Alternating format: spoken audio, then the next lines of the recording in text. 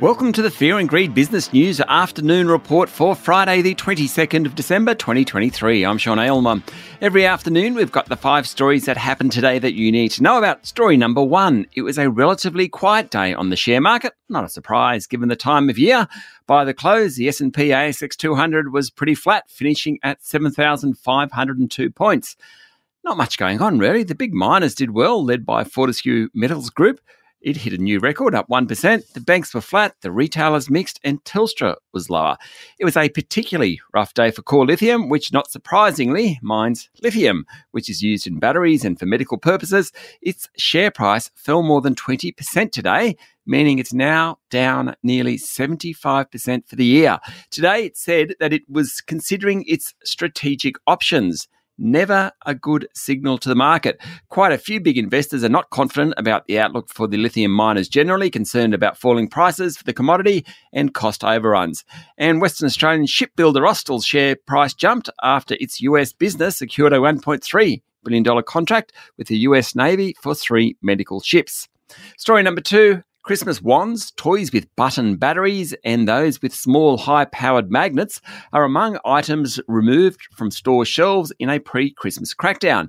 New South Wales Fair Trading says investigators visited 975 retailers and 1 toy supplier to check on more than 17,000 products to ensure dangerous toys and decorations were taken off shelves before Christmas. It said 69 products were found to be non-compliant or illegal in the clampdown, according to a report on AAP. There were also 5 toys found for sale, which was subject to a permanent ban. 39 traders and 1 supplier were selling non-compliant products. 2 entities were fined, 6 received a warning letter, and 4 were subject to further enforcement. People selling non-compliant toys risk fines of up to $500,000, while corporations face penalties of up to $10 million. And before we leave the retail space, shoplifting rates in Victoria, New South Wales, Western Australia, South Australia and Queensland have risen in a sign that the cost of living crisis is biting. In fact, in Victoria, offences jumped by 28% in the year to the end of September to hit a record level, and around 40% of thefts were from first-time offenders. Story number 3, cyber criminals have broken into Australia's largest not-for-profit health and aged care provider, St Vincent's Health, and stolen data. I reckon in the days before Christmas, that's about as weak as it gets. But I suppose these criminals don't really care. St Vincent said it took immediate steps to contain the hack, notified all government authorities and engaged third-party security teams. It said to date, the incident hasn't affected its ability to deliver services to patients, residents and the broader community across hospital, aged care and virtual and home health networks. Story number 4, Prime Minister Anthony Albanese this morning announced an additional $64 million in support for flood-ravaged areas of Queensland, with money for primary producers, small businesses and tourism operators. He also called on holiday makers to not avoid the area and go ahead with plans to visit. The Prime Minister was touring the area more than a week after Cyclone Jasper hit the region, and rainfall lingered for much longer than expected, causing substantial flooding.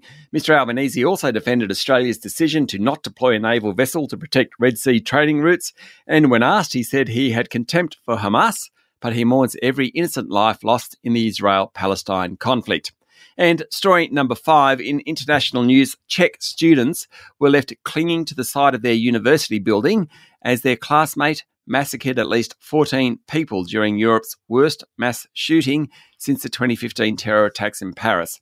Overnight, the gunman, who was studying Polish history in Prague's Charles University, murdered his father before gunning down his classmates in a rampage that injured another 25 people. Images show the lone gunman, named by local media as David Kozak, taking aim with a black rifle on the campus, which is located near the tourist hotspot of the Czech capital's Old Town.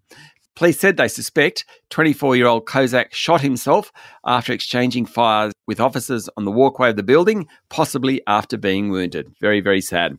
That's it for the afternoon report for Friday, the 22nd of December, 2023, the last afternoon report for the year. Michael Thompson and Adam Lang and I will be back tomorrow morning, though, with a weekend edition of Fear and Greed Business News. I'm Sean Aylmer. Enjoy your evening.